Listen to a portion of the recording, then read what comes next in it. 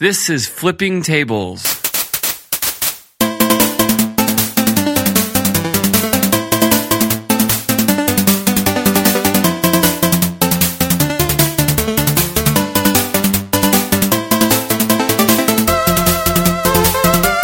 You're listening to Flipping Tables. I'm one of your hosts, Mike Edwards. And I'm David Lyons. And we have some gripes today. I do have a gripe. This is one of those breaking the internet things. Like you're not allowed to mess with copy paste.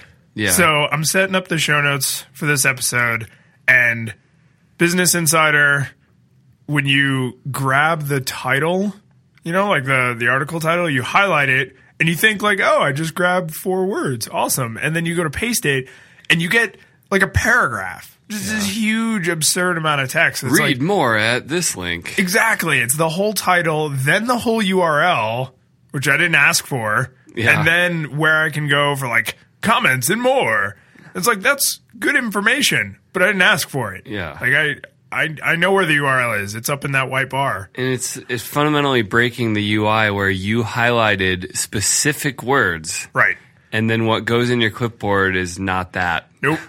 Yeah, it's inconsistent behavior, which is always a problem. Because if something works one way 9,999 times out of 10,000, that's, even if you don't like it, then you need to lead a revolution to change copy-paste behavior. But you can't break it and then just be like, oh, well, that's just how we do it on our Or let website. browsers implement like a modifier key that's like, grab this and URL. Sure. If people really wanted that. Yeah, anything would be better, especially because if you, like I'm on the train and I'm reading this article and I was like, oh, this is good. I'm going to throw this in the show notes. So I grab it and now it like pastes in this huge block and now I have to do like this mobile phone editing. Yeah. So I'm like triply pissed because they've taken what should have been a very simple experience and now I'm having to drag. And, now the phone screens are so thin on the end, it's hard to get the cursor, like, right up to the corners. It's, Yeah, this is definitely on our list of internet sins, including linking white space so that you have no safe place to click to... Which, the thing that's about linking white space that I've never really thought about is, like, so... Mike, you're looking at our rundown document right now. So, like, the gray kind of space that's outside. Yeah. Like, I don't know what it is about human behavior when you're on the web, but you click in that space. I need that click. You have to have that click. And I just... Well, it's deselect. It's a safe place to deselect. Right. So, clearly, everyone must do this, whether they realize it or not. Otherwise, why would websites link that white space? You wouldn't. I mean, you wouldn't now unless you're a dick. Well, it was always a dick move. Yeah. But why do we do that? Why do we? You're looking at a document and you're like, oh, this is interesting. I'm just going to go over here to the left and click.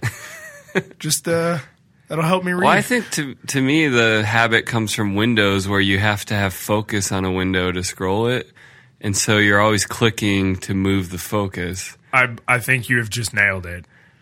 I think that's it. Because I distinctly remember having, not that long ago, tools installed on Windows to let me scroll an out-of-focus window. Yeah. So that I could just hover over it and then use my little scroll wheel. Now it's my little finger gesture on my trackpad. But yeah, that you couldn't do that. I think... And now combine that with no safe place to click except like the Chrome of the window itself. Right.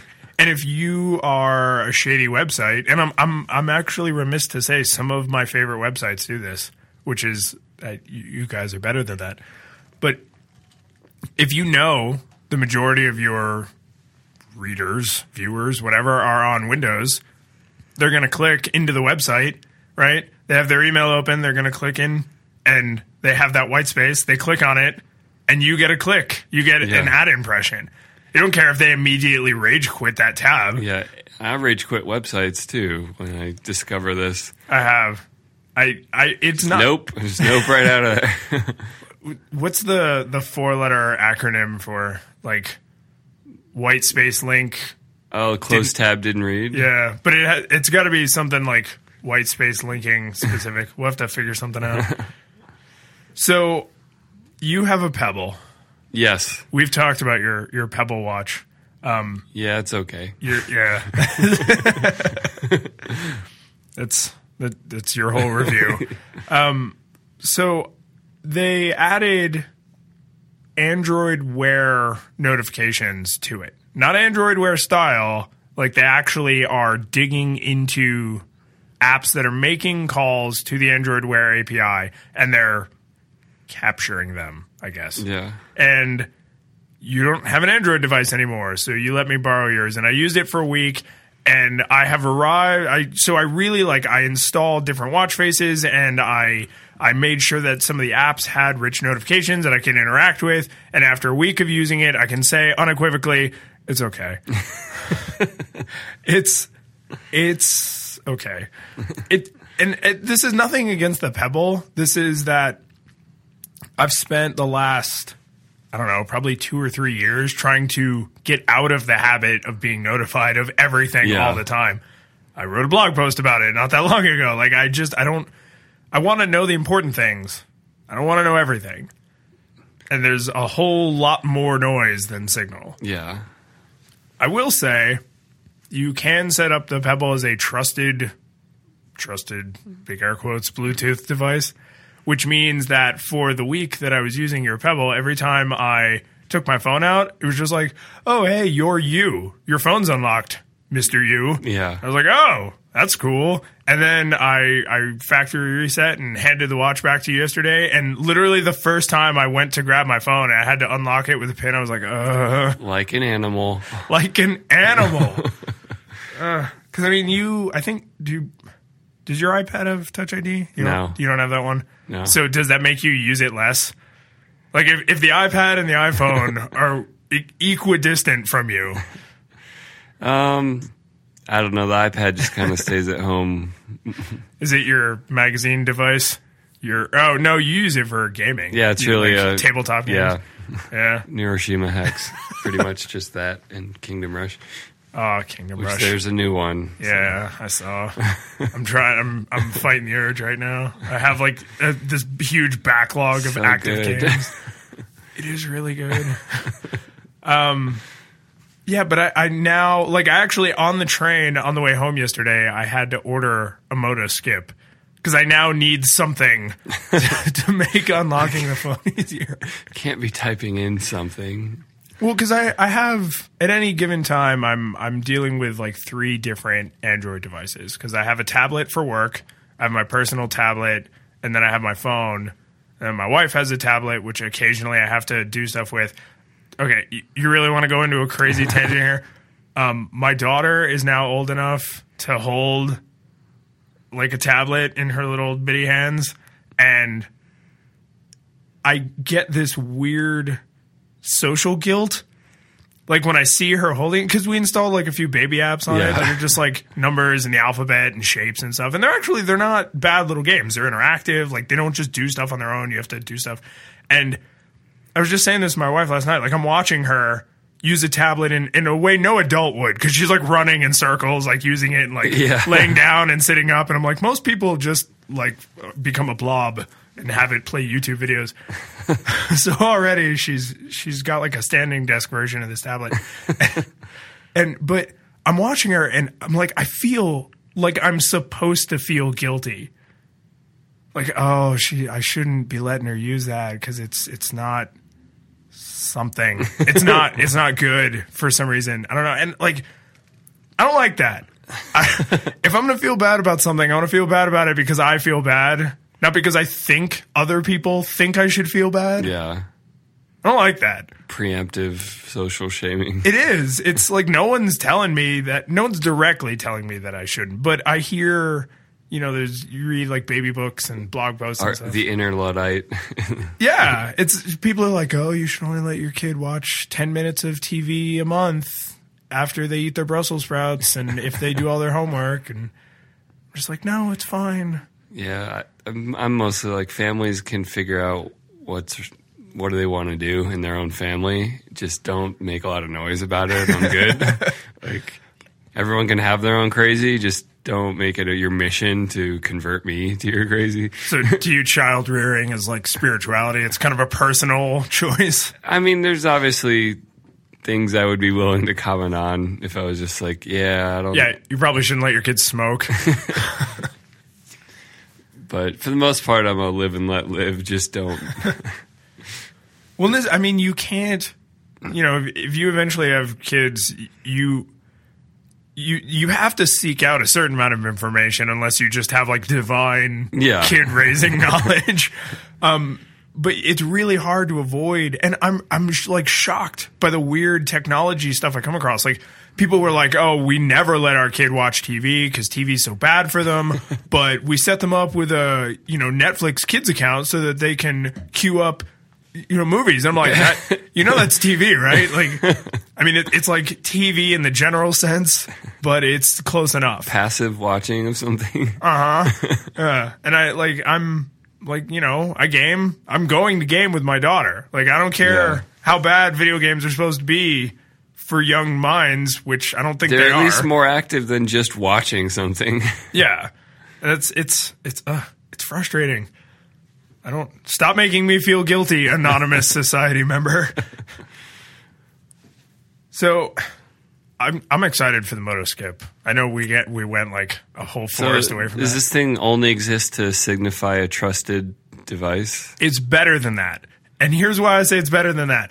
Bluetooth has a fairly respectable range of like, I thought it was 30 meters, but then I was reading about 30 feet, isn't it? No, it's 100 meters now. Like Bluetooth 4.0 or 4.1. 100 meters is 300 feet. Yeah. It's really far away.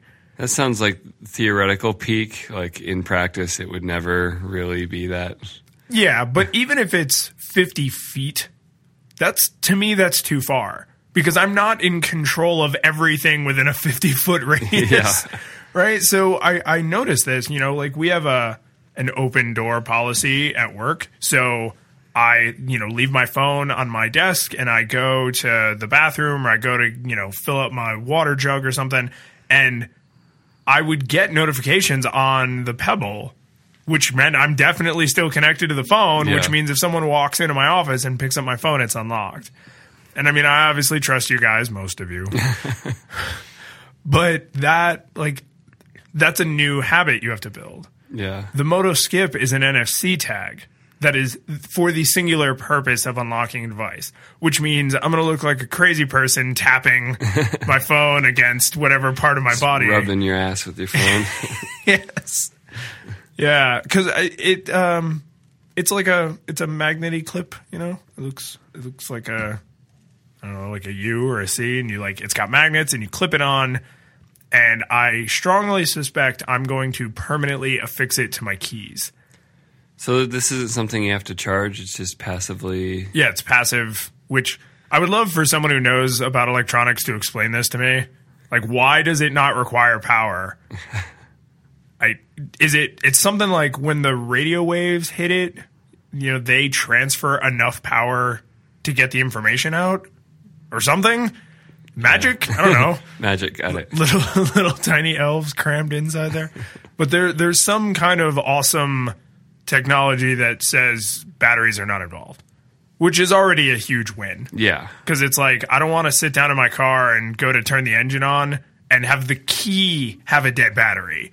Yeah. I already have to worry about that. Yeah, it's annoying enough when your remote unlocker dies. Oh, man. When I was in college, I had my first car. I was very lucky. Had one of those, and because at the time, that's all those years ago. That was still pretty new. And when the fob died, and I went to the dealership, and I was like, "Hey, I need to get a new one," because at the time you couldn't just crack it open, and you had to get a new one. They were $80. I was like, "There's no way." This is not an $80 I will manually unlock forever to not spend $80. And I did for years. Because then when I finally did get a new car that had a new set of keys, it was a used car and it didn't come with the fob. It was supposed to have it. And they were just like, "Oh, we lost it." Shit. So, yeah. You get to learn all about the car doors that need to be locked after, I don't know, close your side, and then I'll lock it, and then I'll close my side. Oh, yeah. It's like, the trunk is open. You can't lock the doors. I have to use the key after all the doors are closed to lock it. Yep. It's like, don't want protocol to leaving the car. My car now is a Subaru, and if you hit the lock inside, like not the fob, but like the actual door thing, it won't let you do it if any of the doors are open. Yeah. Because it assumes the You're worst. You're going to lock your keys in the car or something? I guess so, yeah. And I a little bit more trust. I've never, and I'm now going to do this like tomorrow. I've never locked my keys in my car. I've never locked myself out of the house. You just set the universe up. I did. It's like, never. Maybe we can do something about that, buddy. I feel like there has to be like some sect, some derivative of Christianity that believes that this is what God does with all his time. Like he just listens for people who are like, I went all winter without slipping on the ice. And he's like, tomorrow, you. It's more like Loki. So Norse, I guess, Norse mythology. Just mischief. Is Christianity, monotheism. So all the polytheisms probably have like a trickster mischief god. Is that why human personalities? Yeah. We went to monotheism to get away from the douche gods down to like just one nice guy. One grandfather figure. So, I gotta just mention this thing. I saw this is like a nothing. But someone made like a one-liner JavaScript thing, and I thought of this entirely because of you when I saw it. It unfollows everyone in your Twitter stream. That's all it does. You go just 100%, 100 across the board. Because it's actually pretty clever. It uses like the console in the Chrome DevTools, pops up, and it just looks for any link on the page that says unfollow and then clicks it. So you just go to your list of people you follow and... Exactly right. Yeah, and it just... I was wondering how it could do that because I know the API is pretty heavily rate limited. Like through the API, you couldn't unfollow massive amounts of people. No, this is for those cool kids in the know. This is all DOM manipulation because it's actually looking for the button on the screen and then effectively pressing it. Yeah. And then because Twitter is a real-time app, that follower then goes away. So the button goes away. Yeah. So then it just keeps doing that through all of them. And the video is he does a fairly succinct job. It's not a 45-minute introduction like, hey guys, here's what I'm going to show you in my video today, and like and subscribe on this video if you like my videos. And you're just like, get on with it. But it's the implication here is that you follow so many more people that you don't want to follow than you do want to follow that it's worth it to burn the house down and then just rebuild the bedroom. Well, I was tempted to do that with some of our extra, like the show Twitter account or something where I was like, we don't need to follow anyone. Like, no. See, but we should burn that house down. I feel like that's a fairly unique case. That's a house made of matchsticks. It's like, oh, that house is meant for burning. But for a normal user, I don't know. Maybe a normal user doesn't pop open. I'll keep that bookmarked because I will probably use it at some point when I'm just like, I'm not reading any of my stream. Why do I follow any of these people? Just burn it all down. So tell me if you use it. I'll be curious. I almost want to make a fake account, follow a crap ton of people because I like most of the people I follow. That's why I follow them. You can use it on flipping tables if you just want to see what it does. He said this was the one thing that he burned a little bit of his technical credibility. In the video, he says, if you want to make a note of some of the people you do want to refollow, you can just take a screenshot. I was like, what? What? No. Just open their account in another tab or copy and paste their username or something, like a screenshot of your account page. Like, that's weird. And then the two gripes I have, because it's a gripey day, are one, he has stars in the title of this video. Like, and I don't mean like an asterisk. I mean like almost like an emoji Unicode UTF-8 star. And something about it just annoys the hell out of me. It's only two. It's one at the beginning. It's one at the end. You can see it in the show notes, but it's just like, why did you do that? And I can, like, if this was, like a 10-year-old who made a My Little Pony video, then I would be like, oh, okay, that jives. Stars and rainbows. But the person sounds like an adult, and it's not like a cutesy video. So it's just like, why stars?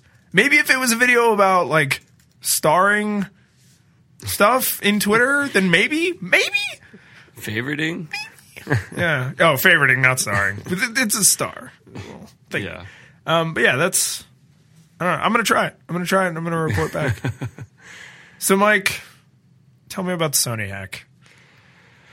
Sony got hacked hard, and this is kind of not news anymore, but I do. It's still ongoing. It's not still happening. Breaking news, but it is ongoing. Sony got hacked hard, like emails, like employee information, and it apparently was all from this group that was really unhappy with their Seth Rogen comedy that was depicting the assassination of their leader. So this has got to be conversation point number one. Do you personally think this was actually North Korea behind this? Not necessarily North Korean hackers, but like they paid hackers or like I don't know. North Korean sympathizers? It's possible. It just sounds like such a stretch to me. I mean, they're not. They didn't do anything when Team America came out, and no, they did not, and that totally pretty deserved. much just as maybe probably more offensive. So Ronry. What I thought was interesting though was China commented in the past couple of days about it, and basically said, "America, you get to always be on top of culture making in the world, so you need to be classy and not be such a jerk, and not get all butthurt over." And they're like, yeah, we don't condone hacking or doing this kind of nonsense, but don't be so arrogant with your filmmaking and just like trample all around on everyone. I feel like that's a complicated opinion to come out of China that has like a really tight. It was basically like, you're better than this, America. You don't need to make fun of other countries. And It's like, yeah, but we aren't a monolithic, like the state didn't create that movie. Exactly. And we value to a fault letting our citizens make whatever they want and say whatever they want. To such a fault. And I've always, I wish I remembered who this quote was originally from, but it's been parodied so many times I just think Simpsons and Family Guy and Jetsons and Flintstones, which is like, it's probably Jefferson. It's like, while I disagree with what you say, I'll defend to the death your right to say it. And I hate the level of maturity that belief requires. It's a good way to say it. Sometimes someone just says or does something so hateful. You're just like, I can't. We're just so stupid. Yeah. Just ignorant, hateful stupidity. It's like, yeah, that is a cultural value we still do is you're allowed to say that. So fine. You're allowed to say that. And that's exactly the situation that belief is for. Exactly. It's for when you're like, why would you say that? Why would you make this movie, Seth Rogen? So here's like another weird thing I'd heard is, and this is, I mean, now the conspiracy theory hole is we're just going straight to the sub basement.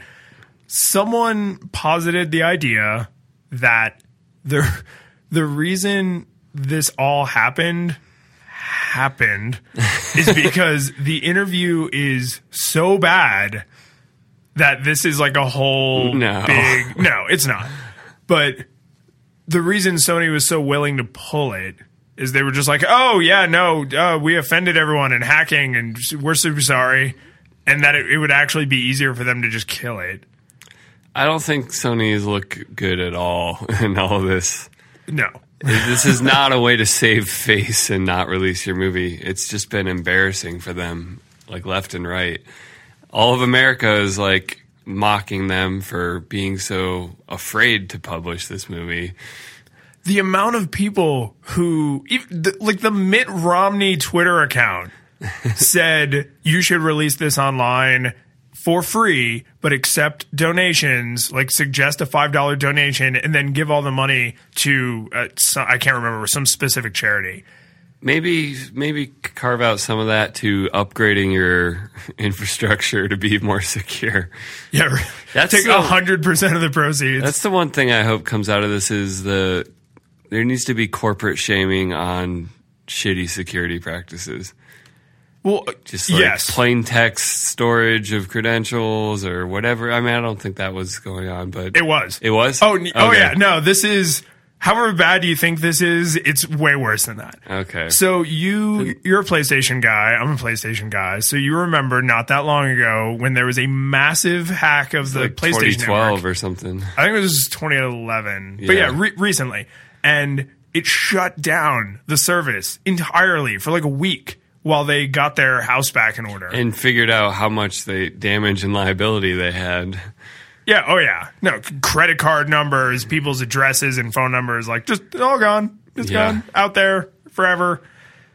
And then people, ask me sometimes like why I'm so paranoid about, like you actually... Like, do you read the news? Yeah. Every other week some company has been just ransacked for all their data. And this is why I don't really feel all that bad for Sony, because it's like, oh, you mean 3 years after the last major hack? Because they've had others. Yeah. Like 3 years after the last like major totally ruined your shit hack, you were still storing plain text files called important _ passwords. Yeah. Like, I fire whoever that was out of a cannon into a wall because they cannot be trusted. I have no sympathy for the company for not being more secure, but I do feel bad for employees that just have like social security numbers. Yeah. They're just in the wild now. Yeah, no, Sony's got to be one of the largest companies on the planet. Certainly one of the largest Maybe media Sony companies. deserves this, but not just random employee whose specialty may not have anything to do with technical security. It's like, oh, I'm a casting director. I'm just good at getting actors into movies.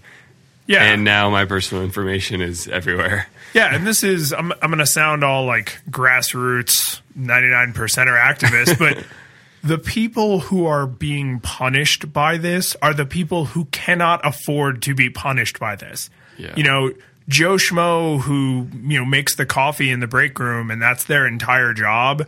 His social security number is now presumably out there where someone can get it. He probably can't afford things like credit monitoring, and he may not know he can go to his bank and like do all this fraud protection stuff. The top level CEO or the head of IT security, who probably has enough knowledge and money to protect themselves now that this has happened, they don't really have to worry. Yeah. Like, oh crap, my social security number got out there because I'm a lazy moron. Oh well, I'll turn on, fraud monitoring on all my cards, and I'll have my accountant make sure everything looks above board. And it's like, yeah, but you were the one who could have protected all the other people.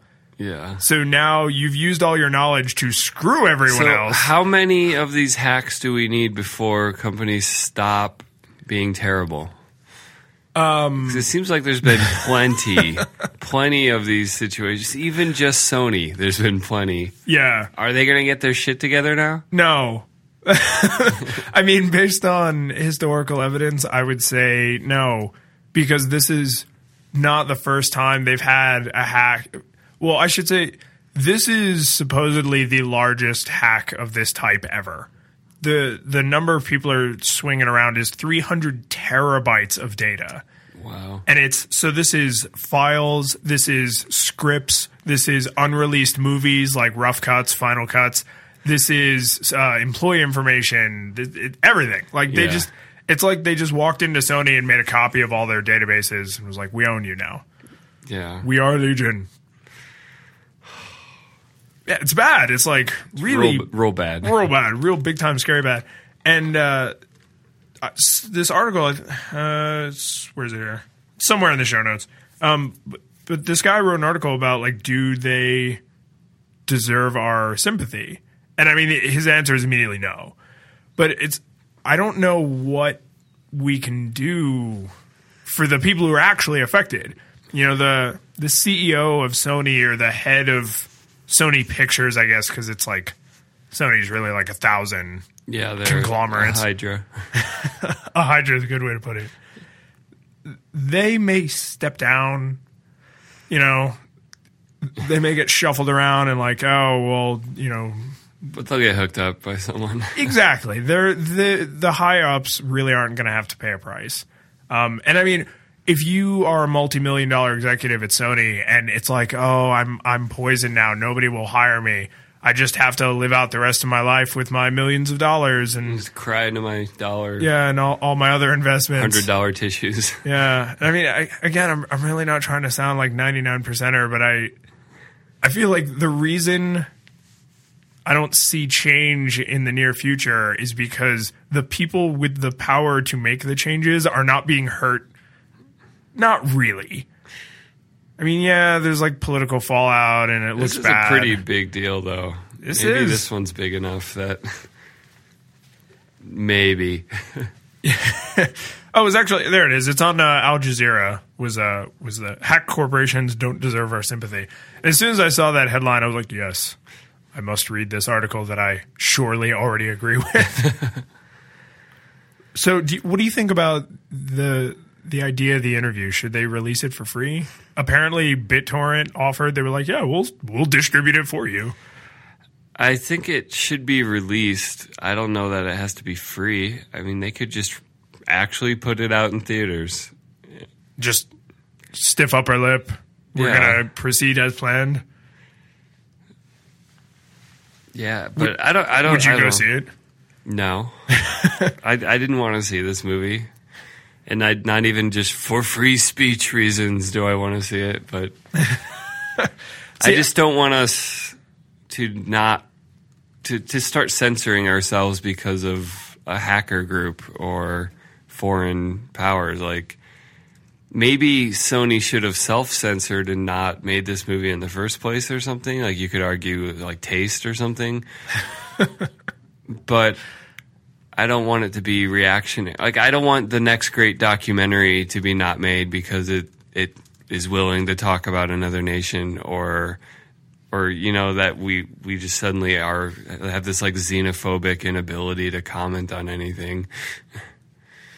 No, do you feel like satire and like legitimate journalism are subject to the same repercussions from other nations? I mean, in North Korea's case, I would say probably yeah. They probably frown on legitimate journalism. I think fair-minded people wouldn't distinguish between them. It's that companies that care about bottom lines and dollars are going to be scared off of offending anyone, and this will just retreat even more. Like, would the TV show Homeland continue to be made if Pakistan started throwing fits and had the kind of hacker influence to do some damage? Are they the big bads in Homeland? Well, in the current season, it's just a whole lot about what's going on in Pakistan, and if they could hurt someone the way this has hurt Sony, do you think Showtime would fund a show about a real nation in the world? And you know, it's a nuanced show. Like, America does terrible stuff in the show, and like it's not just like the superhero Jack Bauer save the world from themselves because we are a super nation. It's like, you know, it's complicated political chess happening, but it's really entertainment, and I don't know. Would a show like that be made? Will Sony make a Sony? Maybe not. They're probably going to retreat to much safer waters for a while. I don't want to be too alarmist, but I do think it's not really about, satire versus journalism, they'll be okay. It's like, Sony doesn't want to lose money, so they will stop making anything that remotely could possibly offend anyone, like a chilling effect. Yeah, I mean, this is the same kind of chilling effect we always worry about in the game industry, where it's like, well, if you don't make another Madden or you don't make another Call of Bro Duty, then no one's going to buy your games. And I mean, if you're EA, like, I challenge you to find positive press about EA on the internet, on any gaming website, because everyone hates them. Yet they're this ridiculously profitable company. I mean, just money, hand over fist. And maybe there's a dimension to this. It's everyone's going straight to free speech. Like, oh, we can't chill free speech. But is something like the interview not just, oh, we have to protect things under free speech, but it's like there is a kind of cultural xenophobia of like, we made this comedy about killing the leader of North Korea because we are so unable to actually interact with other nations in a healthy way that we just make these shitty comedies about bumbling American dudes that get sent to kill their leader. Yeah, it's just like this xenophobic thing.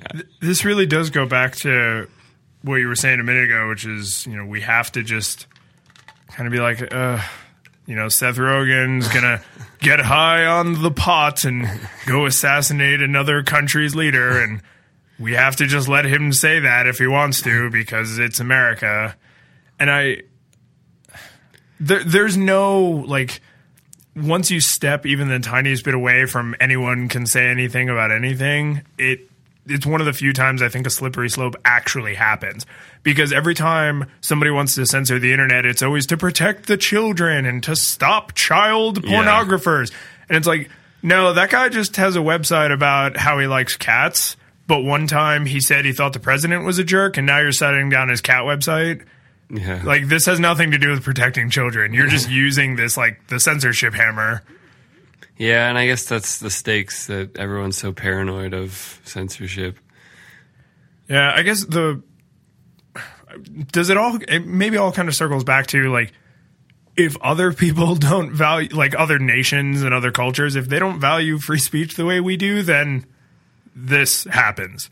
Like, when you're dealing with a culture like North Korea or China or any other, like, heavily controlled communist kind of nation, they don't stand for that kind of stuff, and the soldiers show up and put a stop to what you're doing. It does seem like there is that cultural impasse of, like, China was saying, like, come on, America, be classy. Don't say things like that. And we're kind of like, we let our people say what they want, and it's not like Obama didn't have to approve this script. You're like telling Obama, like, you need to rein in your movie makers. And it's like, no, the whole point is that he can't do that. Right. That filmmakers can make whatever the hell they want. Yeah, it is sort of weird. When you actually look legally at the power that the president has, it's not that much. It's not nearly as much as people think. And yet everything gets attributed directly to he personally sits there and approves each script. Yeah, the health, like, people just have to have that figurehead to, the economy went down. It's Obama. It's Bush's fault. Right. Give Clinton all the credit in the 90s for a booming surplus. Like, yeah, I don't think I want to put it all on one guy either way, whether went to hell or things got a lot better. It's like, there's like 300 million of us here. I think you can solely give Clinton credit for a boom in the 90s. Yeah. So I have to say that I made it a point to find this is a Van City Buzz, whatever. It's some website that has the leaked death scene from the end of the interview, and there are two clips, and both of them have been shut down and have a big scary nix on them, like they were blocked somewhere. But these particular people were clever enough to include an animated GIF, which is harder to track and shut down. So that is still in the article. All right. So if you want to see the Did you see scene, Sony was threatening Twitter with lawsuits for not killing accounts that were posting links to these leaks? Yep.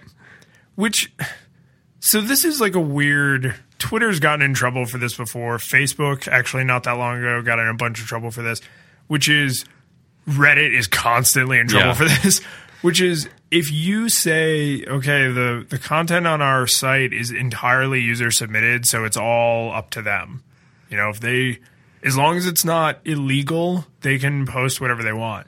Like, as a kid, I always wondered when you would go into like a grocery store or Barnes and Noble or something back when bookstores were a thing, and you would see like High Times and they would have all these articles about like how to grow pot in your closet and like, you know, the best ways to inject heroin into your eyeballs. And I was like, how can they do this? Yeah. And then that was kind of when I learned about like, oh, that's sort of a staple of free speech. Like, they're not actually doing it, supposedly, but they can tell you how to do it. Yeah. Like, one of the only things you can't legally describe or plan out in free speech is an assassination.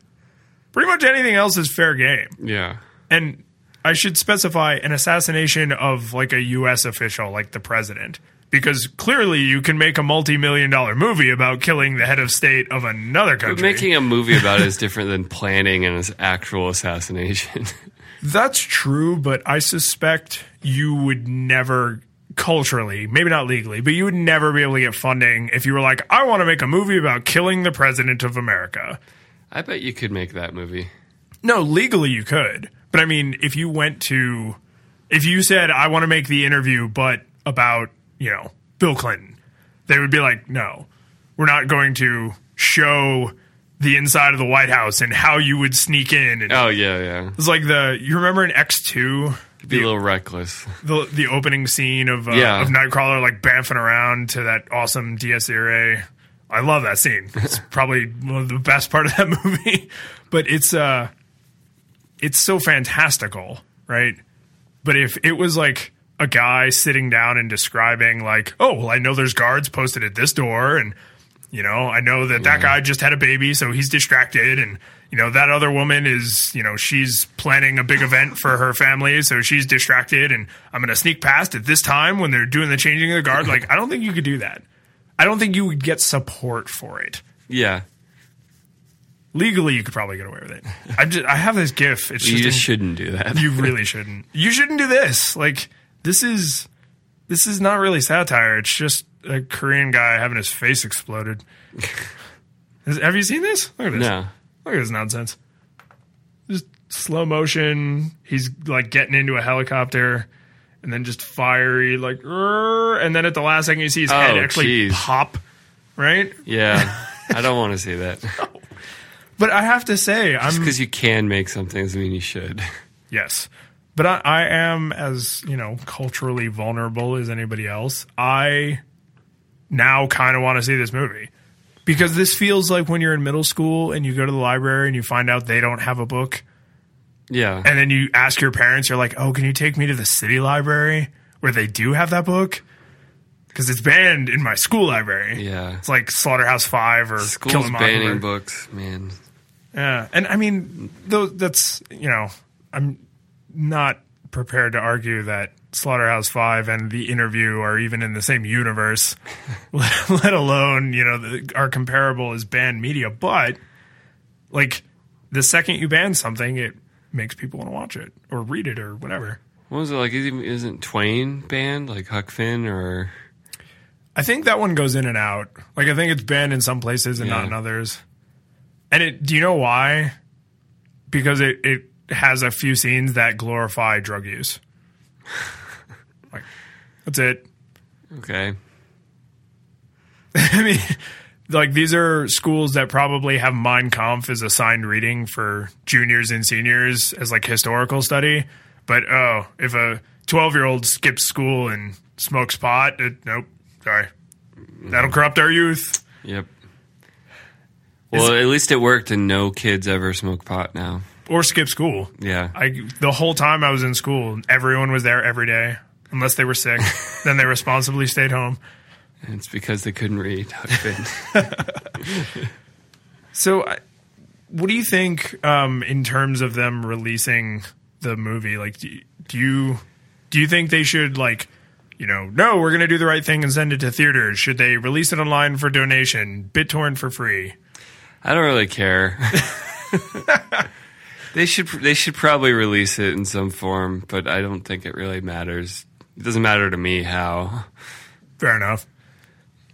What do you think about, like, the victims? Like, does Seth Rogen still deserve? I'm sure he has in his contract that he gets paid, whether it gets released or not. But unless his payment was percentages of profit, because then Right. he's getting nothing. I mean, so you actually know more about the movie industry than I do. What about like the little guy?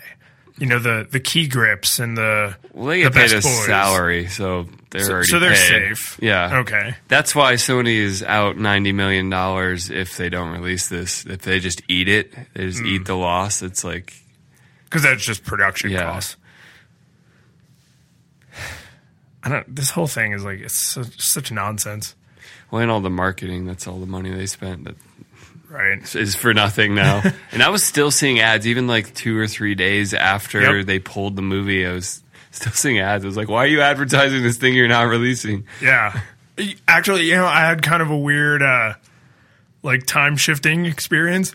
So the Colbert Report ended last week. Very sad. Oh, yeah. It was such a sweet ending, though. Oh, my God. But I was behind by a week on The Daily Show and the Colbert Report, and they talked about the interview like as an upcoming movie. Yeah. Because the hack happened on like Tuesday or Wednesday, and I watched like the Monday, Tuesday episodes on Hulu time shifted, and like I think on the Daily Show they interviewed Seth Rogen, and then on the Colbert Report like they mentioned the interview, or he had on a guest that was associated with the movie, and I was like, this is from a time before they knew. Like, this was a more innocent world. But it was just like they have no idea. Yeah. Like they have no idea what's coming. Like all their social security numbers, how much he was paid, his contract, all that stuff. It's all about to be leaked. Apparently, the fate of the Steve Jobs movie had to become headlines. Wait, what? That because Sony was making the Aaron Sorkin written Steve Jobs movie, and there was a whole Mashable article about the meltdown. This was during the initial press field day of like some giant company got hacked to hell, and we're just gonna have fun dancing on their grave. But there was all these emails that got out between different executives arguing about who should direct, who should star, and it was basically how Sony had this movie fall apart, and now Universal has it. But yeah, you know, you just reminded me of a whole other facet to this. This is, you know, when you don't take good notes, this is what happens. You have to rely on your co-host to remind you. One of the things that I've been seeing in the media field day is a focus on all these emails. Because, you know, Sony has their emails on their servers. Yeah. And I saw an article. I couldn't even bring myself to read it because it just, from the title alone, you can tell it's such trash. I'm not even going to put it in the show notes, but the title was "Sony hates Adam Sandler as much as you do." I was just like, that's so probably maybe true, but I mean, Sony's probably got like 40,000 not if he employees. makes money. Like Exactly. ultimately, they don't care. Right. And to say Sony, it's not like Jim Sony. Like, we're not talking about like Bill Sony. Yeah, this is not, you know, Martha Sony, the founder and sole employee of Sony Corporation. Like, I'm sure there are people who work for Sony who hate Adam Sandler. I'm sure there are people who work for Sony who think he's great. I'm sure there's a lot of people who work for Sony who Don't give a shit. zero shit's given. Yeah, and it's like I'm sure there's emails between executives, directors, screenwriters, whatever, you know, higher profile people, and they're saying like, "Oh, I got assigned to, you know, another shitty Adam Sandler movie." I'm sure that's all it is. I don't even have to read the article to be positive that that's all it is. But now, like, someone, you know, employee A sends a nonsense email to employee B, and now some like gossip website has made thousands of dollars in ad revenue because of like one offhanded comment. That, I mean, and what, like, this is going to end his career? Yeah. Like, it's been revealed that some people don't like Adam Sandler, as if that was like breaking Not news. everyone liked Click I see, or Spanglish. and that I just cannot accept, because Spanglish was the Citizen Kane of our time. And it was okay. It was all right. It was all right. It was It's like Pebble good. it was okay. Did you see what was the Punch Drunk Love? That was good. That was P.T. Anderson. It was good. But that was because that was when I worked at Art Blockbuster. house director, of course. Yeah, but that was don't be one of those guys. It was an indie movie. Of course, it was awesome. That's not what I said. Oh, sorry, you said art house. But I worked at Blockbuster when that movie was on DVD, like first on DVD, and I remember people coming in and being like, "Oh, a new Adam Sandler movie." And I tried really hard not to force people not to rent something, but I tried to force people not to rent that movie because you could just tell. They're expecting Billy Madison. Yes. Yeah, when someone comes in and they're like, "Oh, my boyfriend's out of town. I'm going to have an Adam Sandler movie night and get drunk with my friends." And it's like, okay. And they get like Billy Madison and Happy Gilmore and was the one where he's a dad. The dad one. Big Daddy. Big Daddy. And then they have Punch Drunk Love and you're like, no. Do you know what you're...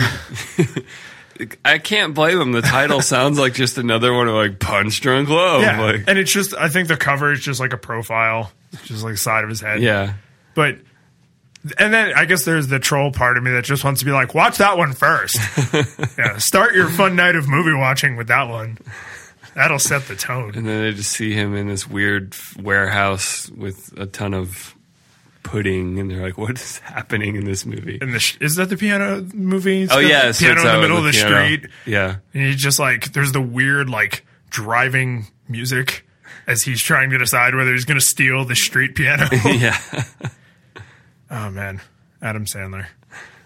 So as a PlayStation dude. As a dude who PlayStations, do you even PlayStation? How does this make you feel about them having your info? I just make sure my passwords are different on every service, and that's about all I can do. Do you have stored credentials, credit card, that kind of thing? Yeah, there's a credit card on my PlayStation account that you have to now cancel or never use for anything else. Because this is when they. In 2011, I guess, when they had this hack the last time, I was like, oh, good. That card is now definitely in the hands of some... Well, they said it was encrypted, but... Can we trust anything they say anymore? Yeah. I mean, and that's, once you have access to something, like if I have a hard drive of encrypted data, that's no longer rate limited because it's just raw data. Yeah, you can throw a GPU at that. Yeah. Yeah, you can just put that table up in the cloud on an Amazon web server and just be like, fire all the RAMs at it. Use all of the CPUs and GPUs and come back when you've unlocked this. Come back in a few minutes when you've unlocked. What is the solution? Like, do we just encrypt all the things all the time? I hope that's the answer. Like, everything should be end-to-end encrypted. We should already be there. Should it also be the only stored reason it hasn't encrypted? happened. Yeah. So you just encryption all the time? I think so. I think that needs to be the result. How many more hacks do we need before that's just like, okay, encrypt all the things? So other than... Companies just didn't want to do it because it's expensive. It was expensive. There was a great Google article like a year or two ago about transitioning from their old ass approach was probably still expensive, but... Well, and don't you feel like... the technical cost has come down to the point where it is almost indisputably negligible. I feel like the only reason anyone ever goes against encryption now is convenience. It's trusted devices on my phone. It's like, I don't want to have to type in a password. And the government wants us to be wide open with backdoors, which blows my mind. Like, this kind of stuff happens, and then you still have the FBI or the Department of Justice or police department saying, like, well, think of the children. We need backdoor access. And I'm like, you think you can protect a backdoor access and you're the only one that's going to use it for legitimate reasons? Yeah. It's never going to happen. Like, that is such childish optimism. Like, at some point, unless you want rogue hacker groups to be able to break things, you need to just let us encrypt everything. And this is like now that the door has been opened problem is, 30, 40, 50 years ago, if you asked a security person like, hey, wouldn't it be cool if you could just hear every phone conversation happening all the time at any time, always, always, always? They would be like, no, that would be a massive invasion of privacy. That'd be scary. But now that they have powers like that, it's like, hey, what if we maybe went back to a time when you didn't have omniscience? They're like, nope. Like, but we need omniscience. Yeah, child pornographers, man. We need omniscience. Someone, I saw a shower thought on Reddit a while ago that said, like, if the FBI and NSA and everything really is monitoring all these criminals and they're storing data as evidence, that means that they have the largest single collection of child pornography. Which is like, I mean, it's like scary satire. It's like, yeah, that's funny. And also probably true. And horrifying. Yeah, and really horrifying. Like, how much evidence do you need on a creep before you just go and be like, hey, you're under arrest and you're going to be in jail forever because you're a threat to society? Yeah. You really need to monitor that guy for years. I'm sad now. What have we done? We have made me doing? Sad. What am I doing with Somebody made me sad. So I think we've solved it. End-to-end encryption. So encryption in transport and encryption at rest. At rest. At storage is the only way. And I feel like I think I'm pretty sure you do a good job of this. I know I do a pretty good job. Like, my phone is encrypted, my tablet's encrypted, my laptop's encrypted. I use two-factor wherever I can. I use different passwords on every service. I use strong passwords. Like, I don't feel like I'm just blowing smoke saying like, oh, you guys are bad. I would never let that happen. Yeah. Like, I've been in meetings where I don't have my laptop and a colleague will say like, oh, Lyons, can you just go ahead and log into this? And I'm like, no, because I don't have LastPass available to me and I'm not going to install it on this shared machine. So, nope. Yeah. If you wanted me to bring materials, you should have prepared me ahead of time. And it's the amount of times that's been an inconvenience are like in the single digits. It's pretty minor, yeah. Very minor. And in a pinch, I have my phone. I can look up a password and sign in somewhere. But right, it's only like, do I really need to do this? Yeah. Do I really want to type in this huge many character nonsense? It'll be like, yeah, I'm doing a training in a lab and I need our slides. Right. And most of the time I just make a public link ahead of time so I don't even have to sign in. Yeah, I think if I was in a meeting and our boss's boss was like, someone sign into this, then I'd be like, phone out, opening LastPass. But, most of the time that doesn't happen, because if I go somewhere where I'm going to be doing things with digital materials, I bring like my laptop. So I have my digital materials available to me, and I feel like we've gotten used to everything being available everywhere all the time, but really this isn't that different than, if I have a notebook in my office with notes in it 25, 30 years ago, and I go to a meeting and they're like, oh, do you have those notes? And I'm like, no, I left them in my office. Because at the time, people would just be like, oh, well, go back to your office, or it's not that big of a deal, or I'm super mad at you, or whatever. Yeah. But now it's like, what do you mean you don't have everything available to you all the time always? Queue it up. Log in. What do you mean you don't know your password? I'm like, why do you know your password? You shouldn't know your password. I'm not wrong. You're wrong. No amount of CIA torture can get my passwords out of me because I don't know them. Yeah. Let's not talk about that. Yeah, I just made myself sadder. So much sadness. Yeah. So here, I'm gonna talk about this one last thing that's interesting to me, and then I'll be done for this week. The end of the Colbert Report. Because I love him. He's so great. I love him too. There was a great. I'll throw a link to it in the show notes. There's a great thing, like a compilation of interviews with him on NPR the day of his last episode. So it was right before his last episode aired, and it was stitched together all these different interviews over the years. And what was fantastic about it is when he did these NPR interviews, he did them as not his character. He was human. Yeah, actually him. So he's talking about... Same thing when he was part of the Google author series. It's on YouTube. Yeah. Anyway, continue. But for people who aren't super familiar with those characters, Stephen Colbert was he actually was on The Daily Show before Jon Stewart. For a brief time before Jon Stewart came in and took it over. Craig Kilborn. And he used to, do segments. He was a correspondent.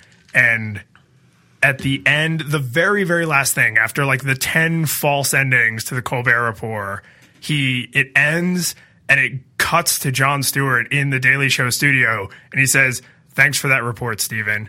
Here it is. Your moment is end." And it ends like an episode of the Daily Show, as if all like the whole 9 years, 1,500 episodes of the Colbert Report had just secretly been like one long Daily Show segment. And I was like, that's That's like really sweet because it's, Stephen Colbert admitting like, yeah, I am my own person, but like I owe a lot to Jon Stewart. Well, I remember when he won, was it an Emmy? I mean, several, but yeah, for best comedy program or news program. It was like there was a whole bit where Jon Stewart came on and pretended to be really angry and jealous. Yeah, because The Daily Show didn't win for the first time in like 11 years. And then at the end, like, he was just like, well, does it make you happy if I'm angry about this? And Colbert's like, yes, I need you. But then Jon Stewart was like, well, just kidding, I executive produced this show. And he grabs the Emmy from him and he's like, 12 years in a row. Which is, I mean, Stephen Colbert is not a huge guy, but Jon Stewart's like really diminutive. He's like my size. I'm not a big dude. So it's just like really funny to see him like yank it away like a petulant child and just be like, I've got your Emmy. So there, that's a happy note to end on. So, Mike, where can people find these amazing show notes and this terrifying GIF of Kim Jong-un's face exploding? Yeah, maybe don't click on that one, but head to flippingtablespodcast.com/046. 46. Oh, and I have one other note. We have had a very lucky and successful streak. We've been late a couple times, but we've never missed a week. Yeah. We're going to record on time and release a normal episode next week. Yeah, no holiday break for Flipping Tables. There is no rest. Too many tables. Too many tables. No rest for Flipping Tables. So keep your subscribes tuned. You're all going to have new tablets and new phones for Christmas. Beautiful new devices to listen to the show. Why not listen? You're welcome. So Merry Christmas and Happy New Year, and you're welcome. So flippingtablespodcast.com/046. Mm-hmm. Awesome. Where can people find you? Yeah, you can find me at pseudomichael.com. Oh, right. We're just stopping there. Yeah. Yep. People can find me at lionsandbeta.com or at lionsandbeta on Twitter. And tweet at us all the stuff. If you do get an exciting new thing for Christmas, tell us what it is. Because do you have a long wish list? I've got an Amazon list that sits there, but yeah, I tried that for a while, and then I would forget about it, and stuff would be on there that I had or didn't need anymore. Yeah, I think I'm too old for a wish list, Mike. When I want something, I buy it with my money. Yeah, I was just gonna say, like, I don't wait till Christmas for like that big thing I want. It's like, well, either I bought it or I don't need it. Yeah. Yet. Yeah, or I can't afford it, so I'm not going to buy it. Yeah. Yeah, it's our childhood is over. I never thought I would be at this point. Anyway. All right. Everybody have a good week. I guess this is the last time we'll talk to people before Christmas, so Merry Christmas.